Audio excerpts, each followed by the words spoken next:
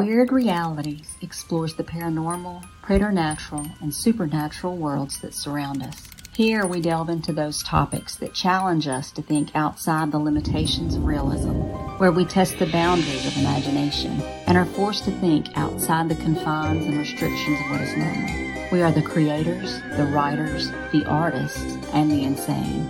Welcome to our Weird Realities.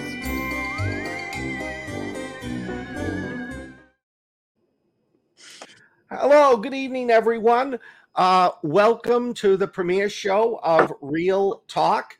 My co-host Jennifer could not be with us tonight. I think she's probably out at Area 51 calming down the aliens who are trying to riot.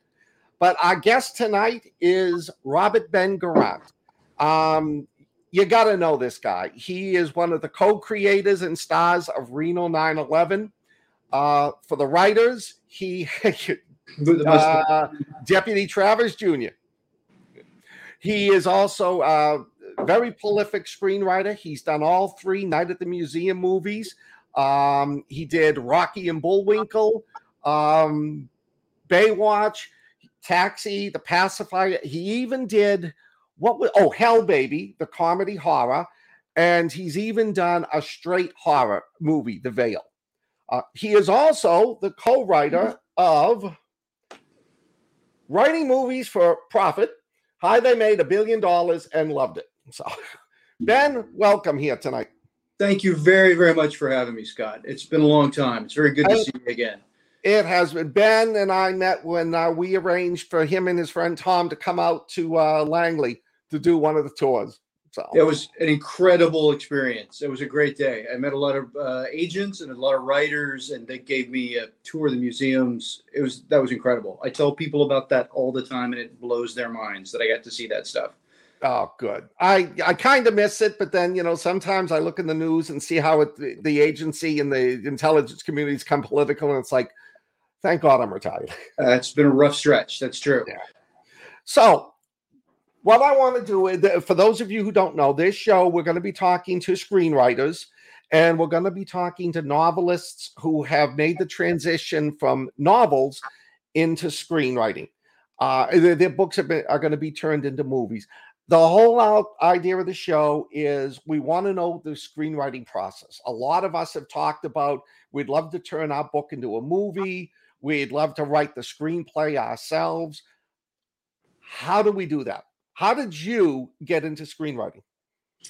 By accident. I started as a sketch comedian in New York, and I was in college for theater. I didn't really write that much, and there were a bunch of us who founded a sketch group, just 2-minute comedy sketches, and we did shows all over New York. And we all did internships and invited people from MTV and Comedy Central and the David Letterman Show and SNL to come see our live shows. And from that, we got a pilot on MTV that was just pure sketch. And then after 3 years of the sketch show, somebody approached me. We moved the last season of a show I did called Viva Variety from New York to LA. And in Los Angeles, somebody approached me who was a fan of the sketch show, and they had bought the rights to this book, You're Going to Prison. And it's not much of a book. It's like 79 pages. And it's basically written by this guy who's written 2 books. One of them is How to Make Heroin, and one of them is this. So he's like this Unabomber guy who's been to prison. And they were a fan of my sketch comedy. And they came to me and said, hey, do you think you could make this into a movie? And my partner, Tom Lennon, and I said, of course, sure. And we had no idea what we were doing. And so we sat down at our computers and tried to write a movie of this. And we did. We wrote a movie of this. It was a NC-17, really, really filthy, really violent, a lot of very inappropriate humor. And all over Los Angeles, people would bring us in with this screenplay. And they would say, hey, we read your screenplay. And we would say, oh, that's great. You're going to make it into a movie? And they all said, absolutely not. There's no way anybody will ever make this into a movie. But we like the way that you write your African American characters. And we're doing a movie called Rebound with Martin Lawrence. It's a mess. Can you punch it up for us? Or, hey, we're never going to do this movie, but we have the rights to this board game. Do you think that you could make a movie of it for us? And that's what led to us writing punch-up work and dialogue work, and that got us enough of a reputation that when we went out and pitched an actual screenplay that was our idea, people had read this screenplay, they'd read the punch-up work, we'd built sort of relationships at studios, so they bought our movie, but for the movie pitch, but also because they knew us and they knew our writing abilities. So I answer that long-windedly just to say there's no right or wrong way to get your book or idea made into a movie. Like if you ask 100 different screenwriters how they made it, you'll get 100 different answers. So nobody's right, nobody's wrong. If anybody says this is the only way to do it, that's just not true. So take everything I say with a grain of salt, and there is no one way to do it. There's a lot of different ways. Now, is that book a comedy? Are you going to? No, it's brutal. It's a guidebook. It's a really practical guidebook, like how to make wine in the toilet. This is what it's from. It's from when the cop knocks on your door to the electric chair. This is what's going to happen. This is why to hire a public defender sometimes instead of a fancy lawyer. This is why you should make sure your mug shot, that doesn't look like you don't look like a dog rapist on your mug shot. Comb your hair, like smile, look normal, because the mug shot is going to be the first time most people see your face in the trial process. So it's like this.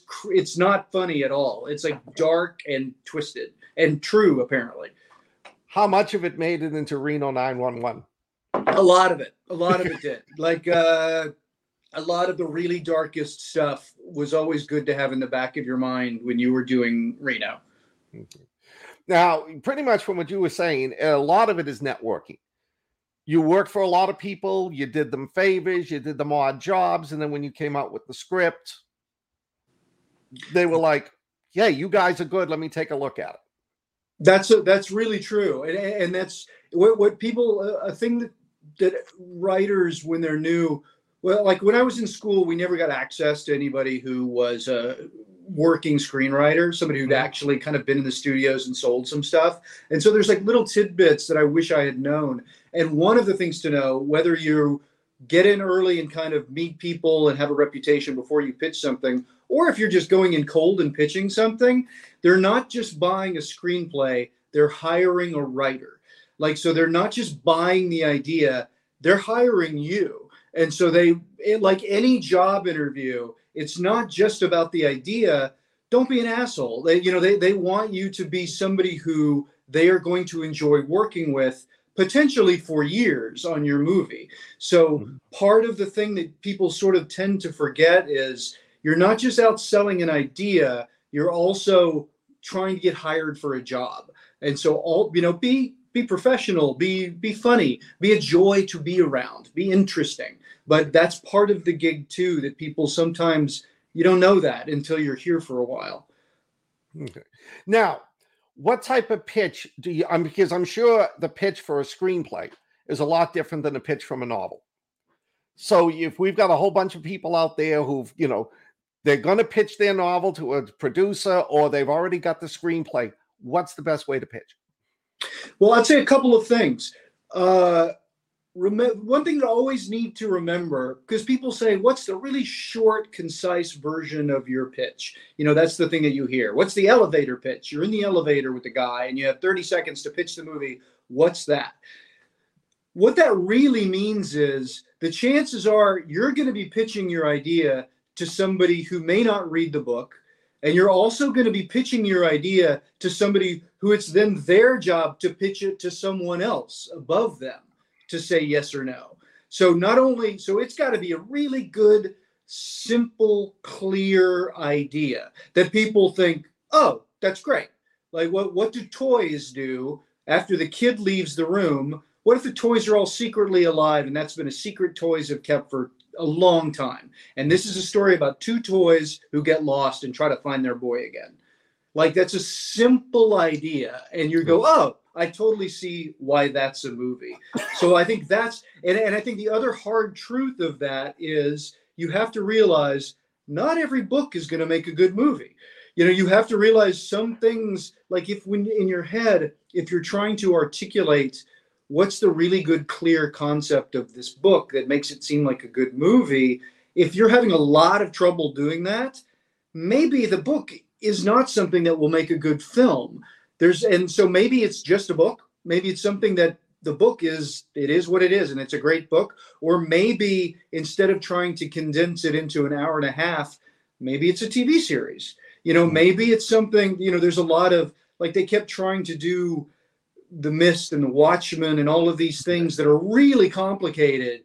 But then when you try to make it into a series, suddenly it makes a lot more sense, because you're not trying to cram this epic, long The Stand into an hour and a half, but you have like time to tell the story. And so maybe it's not a movie. So I would say really think about what's that simple idea to pitch your movie that makes sense, but also look at the idea of the book itself. And maybe the book, maybe there's something in it that would make a good movie, but maybe the actual book isn't a movie. Maybe it's too complicated. Maybe it's just too hard. Maybe it's too dry, you know?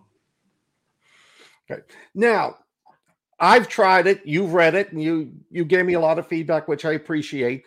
It's not easy if you're a novelist switching over to screenwriting. And you saw, you know, the action scenes for me wasn't just the dinosaur attack Los Angeles. It was like 2 or 3 pages of went on.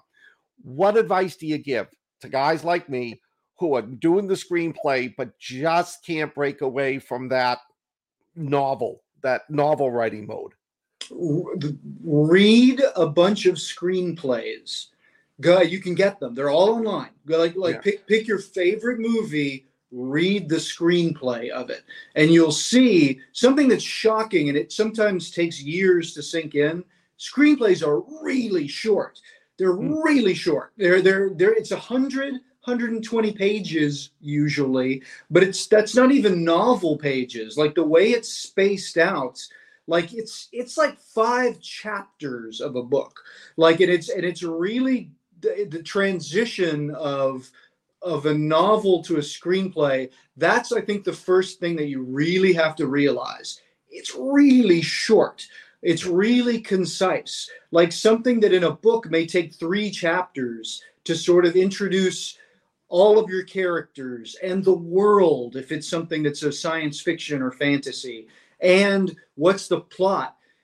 In a movie, that's like 10 pages, you know, that tops, you know, maybe 15 or 20 if you're doing something like a Marvel movie.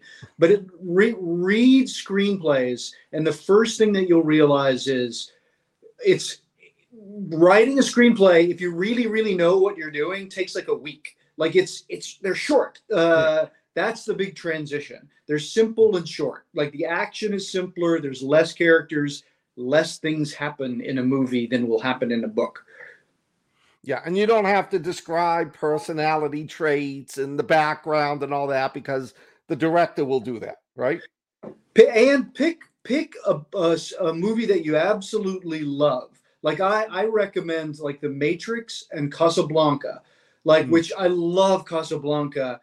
Humphrey Bogart in Casablanca is like one of the most toughest, most beloved, most romantic. Like people love that character in that movie. And when you look at how he's introduced, he doesn't even say anything for the first like 10, 15 pages. Like that movie, it introduces him by everybody else says, oh, Rick's the coolest. Rick's the coolest. Oh, you'll never get Sam from Rick.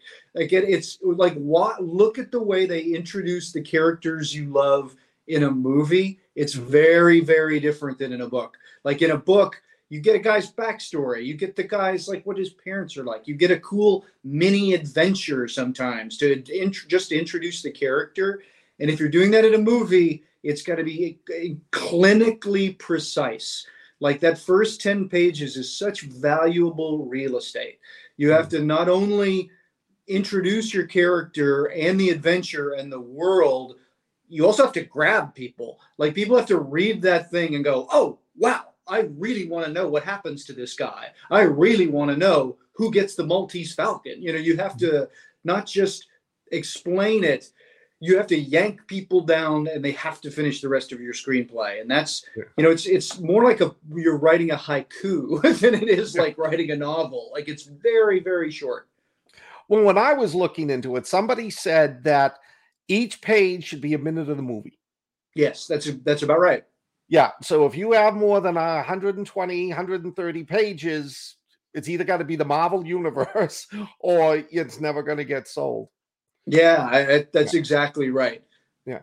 And I mean, I'm assuming also, I know as a writer, I read, even if I'm not keen on them, I read books that are really popular, the Twilight series, things like that. I read, fellow zombie writers who have, are really popular. I also read some of the worst books around to not make the mistakes they did. I'm assuming that those, and I'm not asking you to name names, but I'm assuming those screenplays are out there too. I mean, reading screenplays is always really valuable. Like, sometimes reading the screenplay of something that's bad is interesting because I just love to see where they went wrong. You know, like where, because sometimes you read a screenplay and you think, oh, this really, really worked for the first 15 pages. And then it just totally fell off a cliff, which is interesting. And then you get to learn. It's really easy to like sit around the bar or sit around the bong and talk about why you hate Mario Brothers. But if you want to be constructive, figure out what you would have done to fix it. You know, that's what people who I've hung out with who have made it in the industry. It's not people who just sit back and kind of poo-poo on other things, but like really try to figure out like what's the version of this that you would have loved and worked. And I think that's a real like good, genuinely good exercise. And it helps, you gotta nobody in Hollywood wants you to sit down and tell them why their movie sucked. Like, people want to sit down and say, this is a great idea, let me fix it for you. Okay. Now, I know one of the things we always say in writing, don't follow the last bestseller. Don't write the next Twilight. Don't write the next Hunger Games, the next Harry Potter. Is that true for screenwriting? It's yes and no. It's a weird, you can't predict what people are going to buy next. I think you can get a sense. And there are no rules. There are no rules. And then anybody says there are rules, there's not. Because people, after Harry Potter, they did 10 Harry Potter ripoffs and the School for Good and Evil. And I mean, you would watch it and every single person in the theater looks and says, oh, that's a Harry Potter ripoff. But maybe one of them was going to turn into something good. Like Jaws was its own thing and inspired, these blockbusters. But then it started extrapolations on Jaws, and some of them were really good, so I think it's good to kind of have a sense of the market. I think that's valuable, is to kind of know if you're going to do a really, really, no, that's not true either. I think write something that's true to you, write something that you enjoy. I think it's good to have a little bit of a sense of, don't write something that's going to be so expensive nobody can make it. I think one thing that people kind of forget when they're writing a movie, that when you're writing a movie, and this is different than a novel in some ways, like in novels, you can like a character even if that character is pretty despicable. There's some of my favorite novels, the main characters are real awful. Confederacy of Dunces is great, and the lead character is just a nightmare. He's a terrible guy. Like, I think when you write a screenplay, you have to realize some movie star is going to have to play the hero. Yeah. And you have to write a hero that every movie star is going to want to play. Like, you have to write, like, so if he's an awful repugnant, everybody hates him, he's ugly, who's going to want to play that guy? Like, you can write that guy, but then he's got a twist where he's awesome. But unless you have that twist where he's awesome, nobody's going to want to play your lead. And you have to remember that you're not writing novels, you're writing a screenplay. And unless a movie star wants to play your hero, nobody's going to want to make your screenplay. Yeah, you have to make them like a Hannibal Lecter or a Hans Gruber. Somebody fancy, somebody interesting, somebody cool, somebody who some new movie star is going to pick up and think, I want to play this guy. This guy's cool. Yeah, I love the governor from The Walking Dead because he was just, there was the part of him that was just pure psychotic, and there was the other part that was trying to help his people. And that scene where Michonne kills his daughter and you see him just snap, that was brilliant writing on the part and brilliant acting. And a fascinating character, fascinating. Yeah, like a good villain. The villain makes the movie. So I think he's really, really just three-dimensional. I think people, you have to do that. And if it's a screenplay, you have to do it really, really quickly. You have to establish that stuff very quickly on the page. Now, a question I have, I also do a show called Watching Weird. And we do some of the worst movies out there. For Thanksgiving, Velocipasta. How does it happen often that you write a good screenplay, some producer grabs it and turns it into this nightmare? Yeah, and I think the other way around, whenever I see a movie that's good, I think that's a miracle that something made it that's actually good. There's so many things that can go wrong, even if the script is brilliant. Never mind if the script isn't good. But even if the script is good, there's like money issues and they can't afford to do this. Or if this happens all the time where the person who buys your script then gets fired or moves to another company, and then new executives come in and they see something slightly different in the screenplay, and they try to make an airplane into a train and it just doesn't work.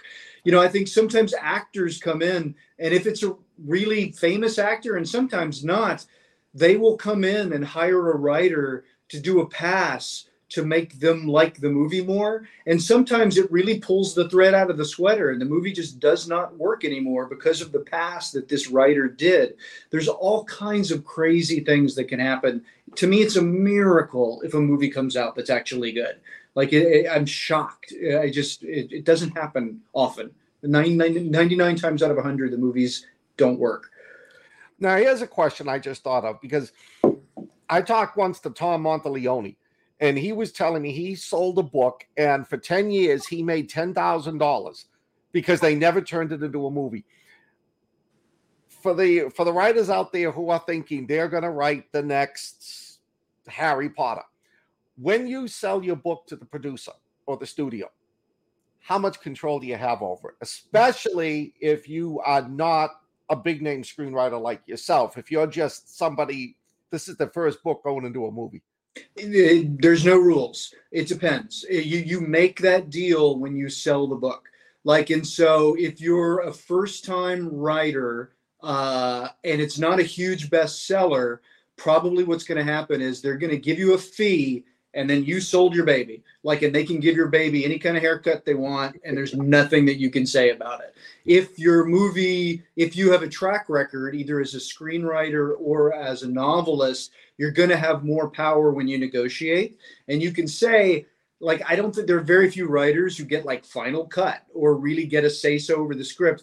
But if you sold a lot of books, you can say, look, I want to write this thing. That doesn't happen a whole lot. Even J.K. Rowling, realized, I'm going to sell this. I'm going to hand it over to Warner Brothers. Warner Brothers is going to take care of it. I think that probably she got final say, but she mostly stayed out of it. So it's you negotiate that when you sell the rights to your book. Almost always when you sell the rights to your book, it's not indefinite. It's usually a year.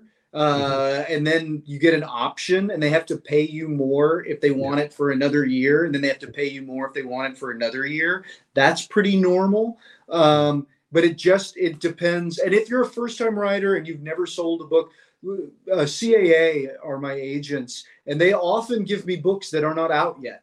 They often give me books that aren't in the stores, that have not been published. And they just say, hey, a writer, their publicist gave us this book. This writer doesn't have an agent, but the publicist read this book and thought, hey, this is a good idea. The publicist gave it to multiple agencies. We as CAA are going to represent this book because we think that this book is going to make it into a good movie. And so they will show it to screenwriters and producers and movie stars, even if it isn't out yet. but that was the publicist thinking that it was the writer going to the publicist saying, I think this book is going to be a good movie. The publicist agreed, and the publicist reached out to agents and gave early copies or early synopses of the books to multiple agencies. And then the agencies, one of them wanted it. So that happens all the time, which is interesting. But that's usually, so if you're a writer and you do write something or have an idea for something that you think could be a good movie, a good way to get representation for it is to go to your publicists and say, I think this is a movie. And a lot of publicists will, if they don't know how to do it, they'll reach out to somebody who does know how to do it and get that book or that book synopsis to agencies to represent it and then try to sell it. That happens to me every week. They send me books, just a one-liner on the book, lists of books with one-liners, and say, do you think any of these would make a good movie? That's a huge wing of every agency is the literary department, and that's all they do. Okay. Now, a lot of us are independent writers on this group. If you don't have a publicist, how do you get your book in front of the CAA? It's going to be hard. I think the larger group, it's very difficult to get to agents at all, especially unsolicited. Like even friends, even if they have a really, really good friend who is an agent or has an agent, like you as a writer, you don't want to burn up that many favors and have your agent just read everything that you get. Like, so as the writer or as a friend, you want to read the thing and be really sure this is a really good movie, potentially. I'm going to give it to my agent. Use any connection that you have. Getting your stuff published and getting a publicist or a publisher is a great door to the agency, just because they represent more than one writer, and it's not just some Joe Smo knocking on CAA. It's an actual publisher knocking on the door, right. CAA. But any connection that you have, like I think that's, I wish I had a better, simpler answer, but that's just and now you also would need a publisher that has a publicist with enough, I'm assuming with enough clout, that if it was Macmillan or Penguin, they'd listen to them. If it was some independent publisher that only has 10 books, they may not listen to them as much. That publisher might have as much chance of getting heard as me as an indie publisher. The better the idea, the more chance you have. That's just true. Like if it's a really great idea, the more chance you have at getting it in the door and getting a publicist to get somebody to read it. Like if the publicist says, I'm Joe Nobody, want to read this book? They say, no, I don't know who you are, Joe Nobody. It's about a scientist develops dinosaurs from DNA, and they open an amusement park on an island with dinosaurs, and it goes bad. And then that agent is going to go, that's a pretty good idea. You know what I mean? Like that's something. Like another book to read, rather than reading screenplays, read Michael Crichton's books. Like Michael Crichton's books are like, oh, this is a movie. Like they read like movies. Like a Jurassic Park. When you read Jurassic Park, every single chapter ends with, and then the Velociraptor cage opened. Like you can't put it down. It's just great. Like, and they read like, oh, and Michael Crichton has written so many books that have turned into movies. And when you read his books, you think, this is a great movie. Not that you have to write science fiction, but I think that as the better the idea, the more chance you have. But I think any connection that you can make, use it. Yeah, because when I write my books, I always write it as, how would it look as a movie? Would that scene work? If that was on the screen, is the audience going to laugh and shake their head? And it's not easy. Want to go back to something you said about, so a producer likes your book, brings it to the studio loves it. You're an indie writer. You may have, like me, 25 books to your credit, but you've come up high on Amazon, but you've never been in the top 10 books for a month at a time. What are we looking at? Oh, this is what we'll pay you for the book. I mean, I know there's a lot of us out there that are thinking, I'm going to make $1 million on this first book. Well, what they'll do is, the first thing they'll do is they'll buy the rights to the book. Right. And that's usually a year-long process. And usually, like for a first-time seller, that's around between 10 and like 25 grand. And that's just for them to have the rights to do it. And then when you do it, you negotiate in advance. If they make this into a movie, this is what you get. And you negotiate that all in advance with the person who options your book, so that when they sell it to Fox, Fox has to go back to that contract that you made when you sold the rights to the book or optioned the rights to the book. And it depends. Like if it's it all depends on the situation. So if you sell it and nobody wants it, but one person wants it, you're not going to make much money, but that beats digging ditches. It's pretty decent. And if they make it into a movie, your next novel is going to be much easier to sell as a movie if your first one gets made. If two people want your book, you're in business. Like that's when you really make money, because if two studios or two producers both want your book, then they have to outbid each other. And that's when you make money. And so the difference between one person wanting it and two people wanting it is night and day. So if two people want it, you could really, really make a good option fee and more control and a bigger part of the fee when they make it into a movie. And what you really want is 5 major studios that want the book. What you want is an auction. What you want is like a feeding frenzy where people go nuts. And that happens. But that really happens. That really happens with indie authors on their first book to a movie. Yes, I think that's really true. But it depends more on the book than on the person selling the book. Like it really depends on what that idea is, and does this really make it into a good movie? Okay, so now I want to be clear for me, because I'm learning a lot here. So you can option the book between 10 and 25,000, but there's still the negotiation. So if a studio wants the book, you don't just get that 10 to 25,000. That's it. You get what's in the negotiated contract, right? Yeah, you get your fee that you agree to option it, an optioning fee. And there's like a standard one, like usually for first time, they're like 10 grand. Yeah. And then beyond that, you get a thick contract. They're all standard, and they just are, and it boils down to, this is the fee that you make if you sell the book.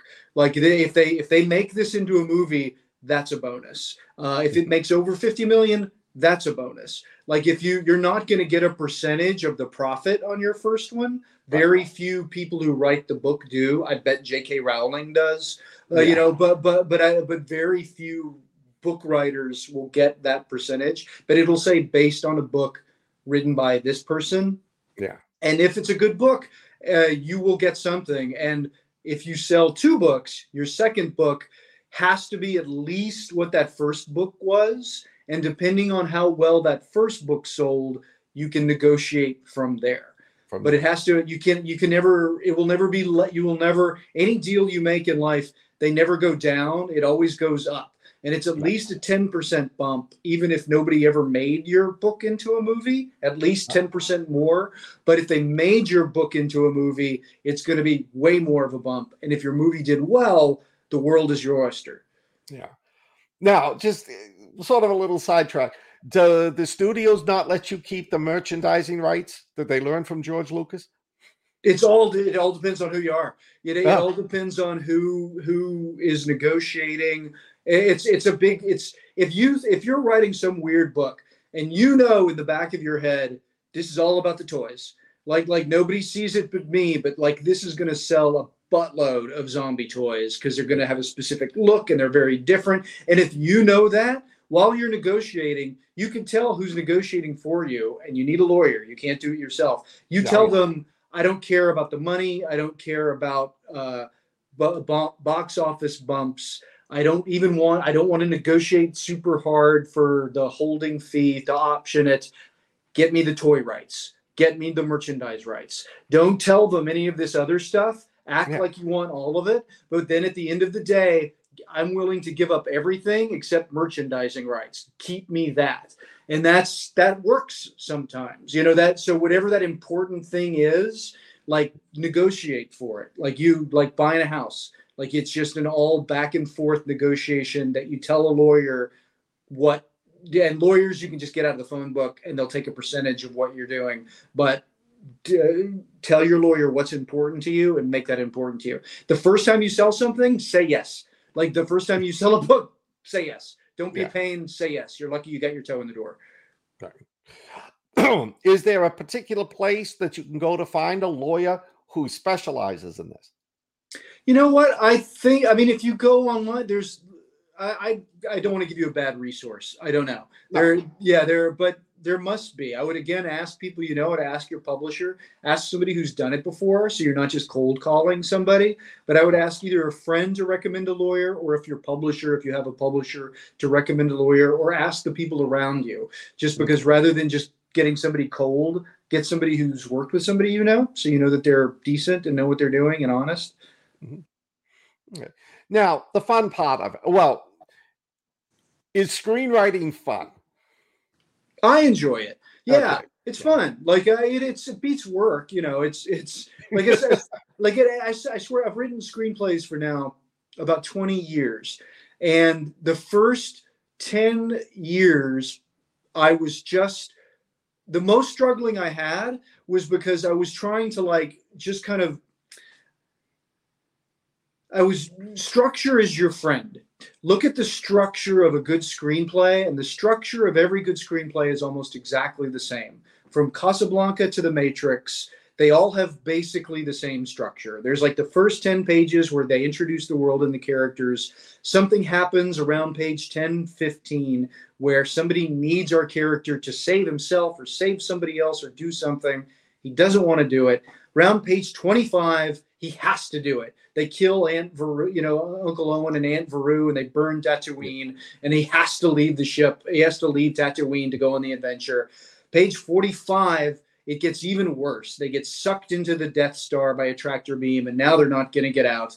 And then around page 90, 85, 90, it gets even worse. The Death Star is going to destroy the Rebel base. Like they're not going to make it in time. And then the last 10 pages, they destroy the Death Star.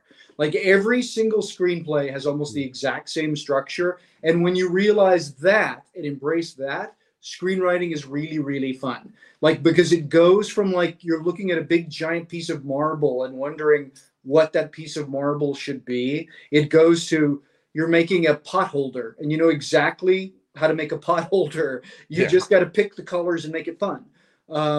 I think realize structure is your friend, and screenwriting becomes really, really fun because you're just trying to create. You're not recreating. You're not reinventing the wheel. You're making a really cool wheel, and wheels have been invented. And you said that it takes you now about a week to write an average screenplay. It takes about 2 weeks to write a screenplay, and it takes me about 3 weeks to write the outline.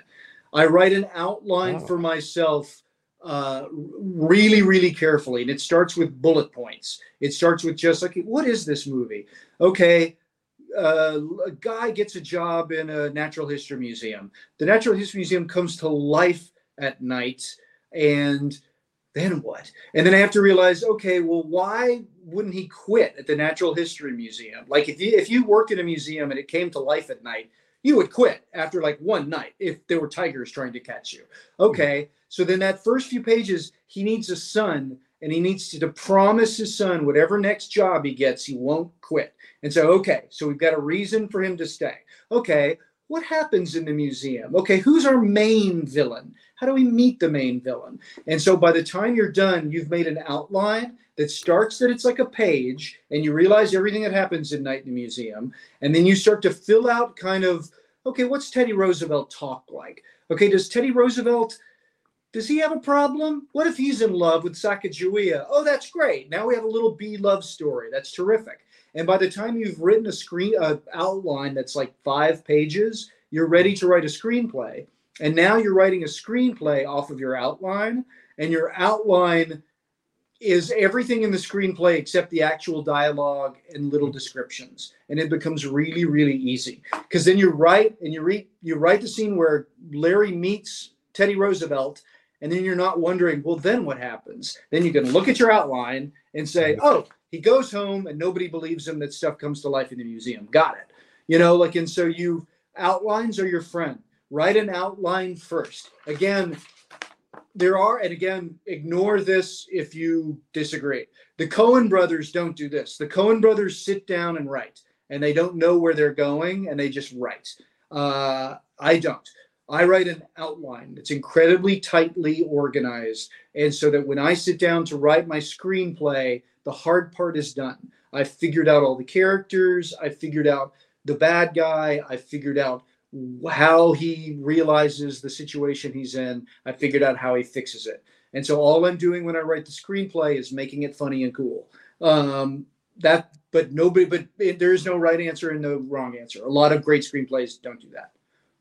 Now, question I know everybody wants to ask: where did you get the inspiration for Night at the Museum? It's a book. It's a kid's book. Really? Yeah, it's a kid's book. Look at it, and it's a very simple kid's book.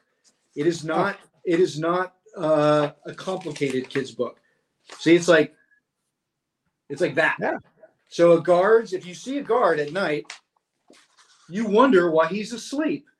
Well, he's asleep because at night everything comes to life. And so the guard takes them for a walk, feeds them, and puts them to bed before the sun comes up.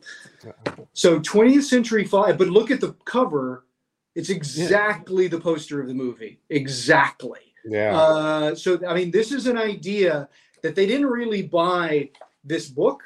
What they bought was this idea. They bought the idea of, that's really cool. That the idea of at night, everything in a museum comes to life. Every kid kind of would think that's a cool idea. That you wonder at night, hey, was that mummy there? Did that mummy move over the night? So that's what they bought. And so for 6 years, they tried to make this into a movie. They had like all different teams, different directors, different writers try to make it into a movie. And none of them worked. And then Tom and I came in and said, and part of it is I love the Natural History Museum in New York. I was a starving student in New York. I went to NYU. I couldn't afford food. And so I would go here because it was free. And so I knew the museum. And so I knew Teddy Roosevelt was outside. And I knew there were tikis that would say, I want gum gum. And so they gave us a shot to write it into a movie. But it was a kid's book. And they optioned it. As a writer of a book, studios would rather do a movie that's based on something than just something based on a pitch. Like they would rather buy a movie based on a book, based on a comic book, based on a toy, than just based on a writer's idea out of thin air, just because they can look at something and somebody else bought it before they did. Like some publisher published this. Yeah. And so it's not the producer sticking his neck out and being the first person to hire this guy. But he's hiring somebody who already got a book published. And so it takes some of the stress off the executive who buys your idea. Yeah. It's a completely different environment. Screenwriting and getting them into movies than writing a manuscript, getting it into a book. Okay. For those of us out there who've never done a screenplay, or for those of us who have done written a screenplay and like, oh my God, what did I just write? Any hint, any advice? I'm assuming dialogue is extremely important. Everybody's different. This is my only advice. And I would say anybody who gives you advice, take what you agree with and ignore the rest. This is my advice, and this don't ignore. Yeah. Write a screenplay. Finish it. Don't sit and think about your screenplay forever and ever and ever. Get to the end. Like if you're at a part that you think, I have no idea how Bruce Willis is going to end up taking out all the bad guys and get a machine gun. I don't know. Write something bad, get past that part, and get to the end. Writing is rewriting. Write something that's 100, 120, 130 pages that says the end, and then pick it up and act like some other asshole wrote that script and not you. Go through it again and rewrite everything that sucks and makes it better. So that by the time you've written your script like 4 or 5 times, it'll be pretty good. Like, but don't sit and think about how do I get past page 25? How do I get past page? Write something bad, get to the end, and then go back and fix it and make it better and better and better. Writing is or have an outline. But I always have an outline. I always have an outline. M. Night Shyamalan, oh, I'm saying that wrong, said that he didn't know. Yeah, I'm a huge fan of Sixth Sense. I think that's a great movie. Yeah. He said he didn't know Bruce Willis was dead until the sixth draft. He said, like, it was the sixth draft that he was like, oh my God, Bruce has been dead the whole time. Oh my God, that's great. Wow. But he had written that whole damn movie 6 times, 6 passes. And then he realized the one thing that makes that movie amazing, which is that Bruce Willis is dead the whole time. Like, but it took 6 passes. So do that. And then the other thing is, don't belabor one screenplay forever. Get it, finish the damn thing, make it great, put it aside, write another screenplay. Right? It can be the same tone, same world, totally different genre, whatever. Write a different screenplay. Do the same thing. Finish it. Polish it, get it better. And when you're done with that screenplay, read your first screenplay again, and you'll realize how bad it is. You'll realize, oh my God, I thought this was great. Like the one thing, like anything in life, you will only get better at screenwriting by doing it. Finish it, write another one. Finish it, write another one. Finish it, write another one. And that's the only, you will never get good at screenwriting with a half-finished draft. You'll never get good at screenwriting thinking about it. Write it. Your first 10 will suck. And then when you're Quentin Tarantino, you'll make Pulp Fiction, and they'll buy all your sucky ones anyway. But write all the time. Write. Any time that you have, write and finish what you're writing. Don't just struggle to get to the end. Finish it.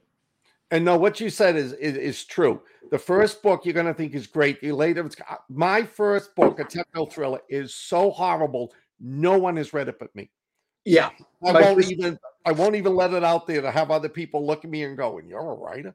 That's everybody. That's writing. You know, like that's you write a screenplay, and my first screenplays, I've still got them all on my computer, and I'll look at them and I'll think, "What was I thinking? Like this is terrible."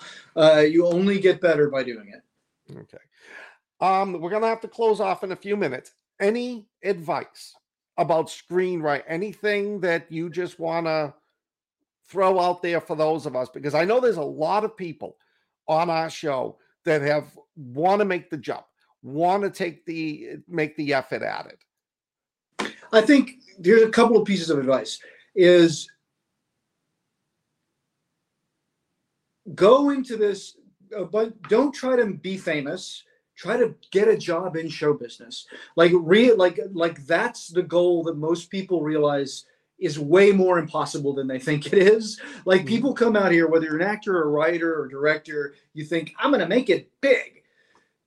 If your goal is, I'm going to get a job in show business, I'm going to sell something, I'm going to get a job as a writer's assistant, I'm going to get a job as a PA, I'm going to sell like a 10-second section of an anthology show. Like get your foot in the door. That's hard enough. That should be your goal. So whether you're working craft services or hauling Diet Cokes from the truck or the assistant to some horrible executive, get a job in show business. That's the goal out here. Sell anything. I've done very well. I've been very, very lucky, and I've worked really hard. One of the things that I did was I said yes. Anytime a door was open, I said yes. Anytime somebody said, so we have this Martin Lawrence basketball movie. I'm not a huge Martin Lawrence fan. I'm not a big basketball fan. I said yes, and so I looked at enough basketball to know the rules of basketball, and I watched some Martin Lawrence to get his voice, and I said yes, and I figured it out later. Get a job in showbiz. That's almost impossible, but it's a much more realistic goal than I'm going to be Brad Pitt. That's one thing I would say. Work all the time, write all the time. Thinking about work, thinking about screenplays isn't getting you better at screenplays. Talking about screenplays isn't getting you better at screenplays. Writing screenplays is getting you better at screenplays. Even if your screenplay sucks, make yourself write it. Even if what you're writing, I've been doing this I've been writing for 30 years, and I write stuff, and sometimes I'm thinking this is just terrible, but I've got to get the guy from the bridge to the roof somehow. So I'm just going to write a horrible, horrible scene that he fights bad guys and makes it to the roof. And later on, I'll figure out how to make that not horrible. It's not going to be brilliant. Write it. Get to the end and then go back and make it better. Write all the time. Say yes all the time. And just try to get your toe in the door. That's almost impossible. If somebody says, hey, I've got a friend of a friend who says that maybe he's got a job where this guy, they just need somebody at the office to get coffee, say yes. Because getting a job like that is almost impossible. And like that's a big thing. Like I know as people who write novels making the leap to screenplays, not all of this advice is applicable, but that would be my advice. Okay. Since we're doing this as a pre-recorded broadcast, if anybody after they've seen it wants any questions, can they relay them through me to you? Absolutely. All right. So anybody who's watching this, just send it to me as a direct message on Facebook and I'll pass it to Ben. We'll get an answer. Before we close off, what are you working on now? I just turned in a movie to Sony, a first draft. I sold a spec. They gave me notes, and I just turned it in about a woman who gets proposed to, but her fiance really wants to meet her parents. And she's so embarrassed by her obnoxious parents, she hires fake parents for like a weekend, and it goes really badly. The Real McCoys is the name of it. So I'm working on that. And then I'm developing an animated show for DreamWorks that's going very, very slowly, but it's fun. It's about a kid with a monster under his bed. Is there any chance you're going to do a night at the museum 4? They just did an animated one. They just did an animated night at the museum, and I was there. I helped punch it up a little bit. I did like a round table for it, and this is really interesting. They're trying to franchise it to China, which is fascinating to me. Like, so they in China, they have like a producer in China, and they like to set it in a Chinese museum with Chinese characters, and like they don't know who Teddy Roosevelt is, and so they picked like those terracotta warriors are in it, and there's like a Lao Tzu type guy, but it's really neat. I think that's a really interesting idea that they're just trying to straight up like Magnificent Seven with Seven Samurai. They're trying to just straight up, we're going to make the Chinese version of this, which I guess that's very mercenary, but I think it's actually kind of cool. So I'm like, it's as long as it's done right, it sounds interesting. Yeah, because I love the night at the museums, but the ending of that third one was so sad. Yeah, I know. Very, very, very sad. Yeah. But those are so much fun to work on. Yeah. Well, Ben, I really appreciate it. This was a phenomenal premiere episode. You gave a ton of advice. You helped me with the first screenplay I wrote. I learned so much tonight. I appreciate it. Thank you, everybody, for being here tonight. If you enjoyed the show, like, subscribe.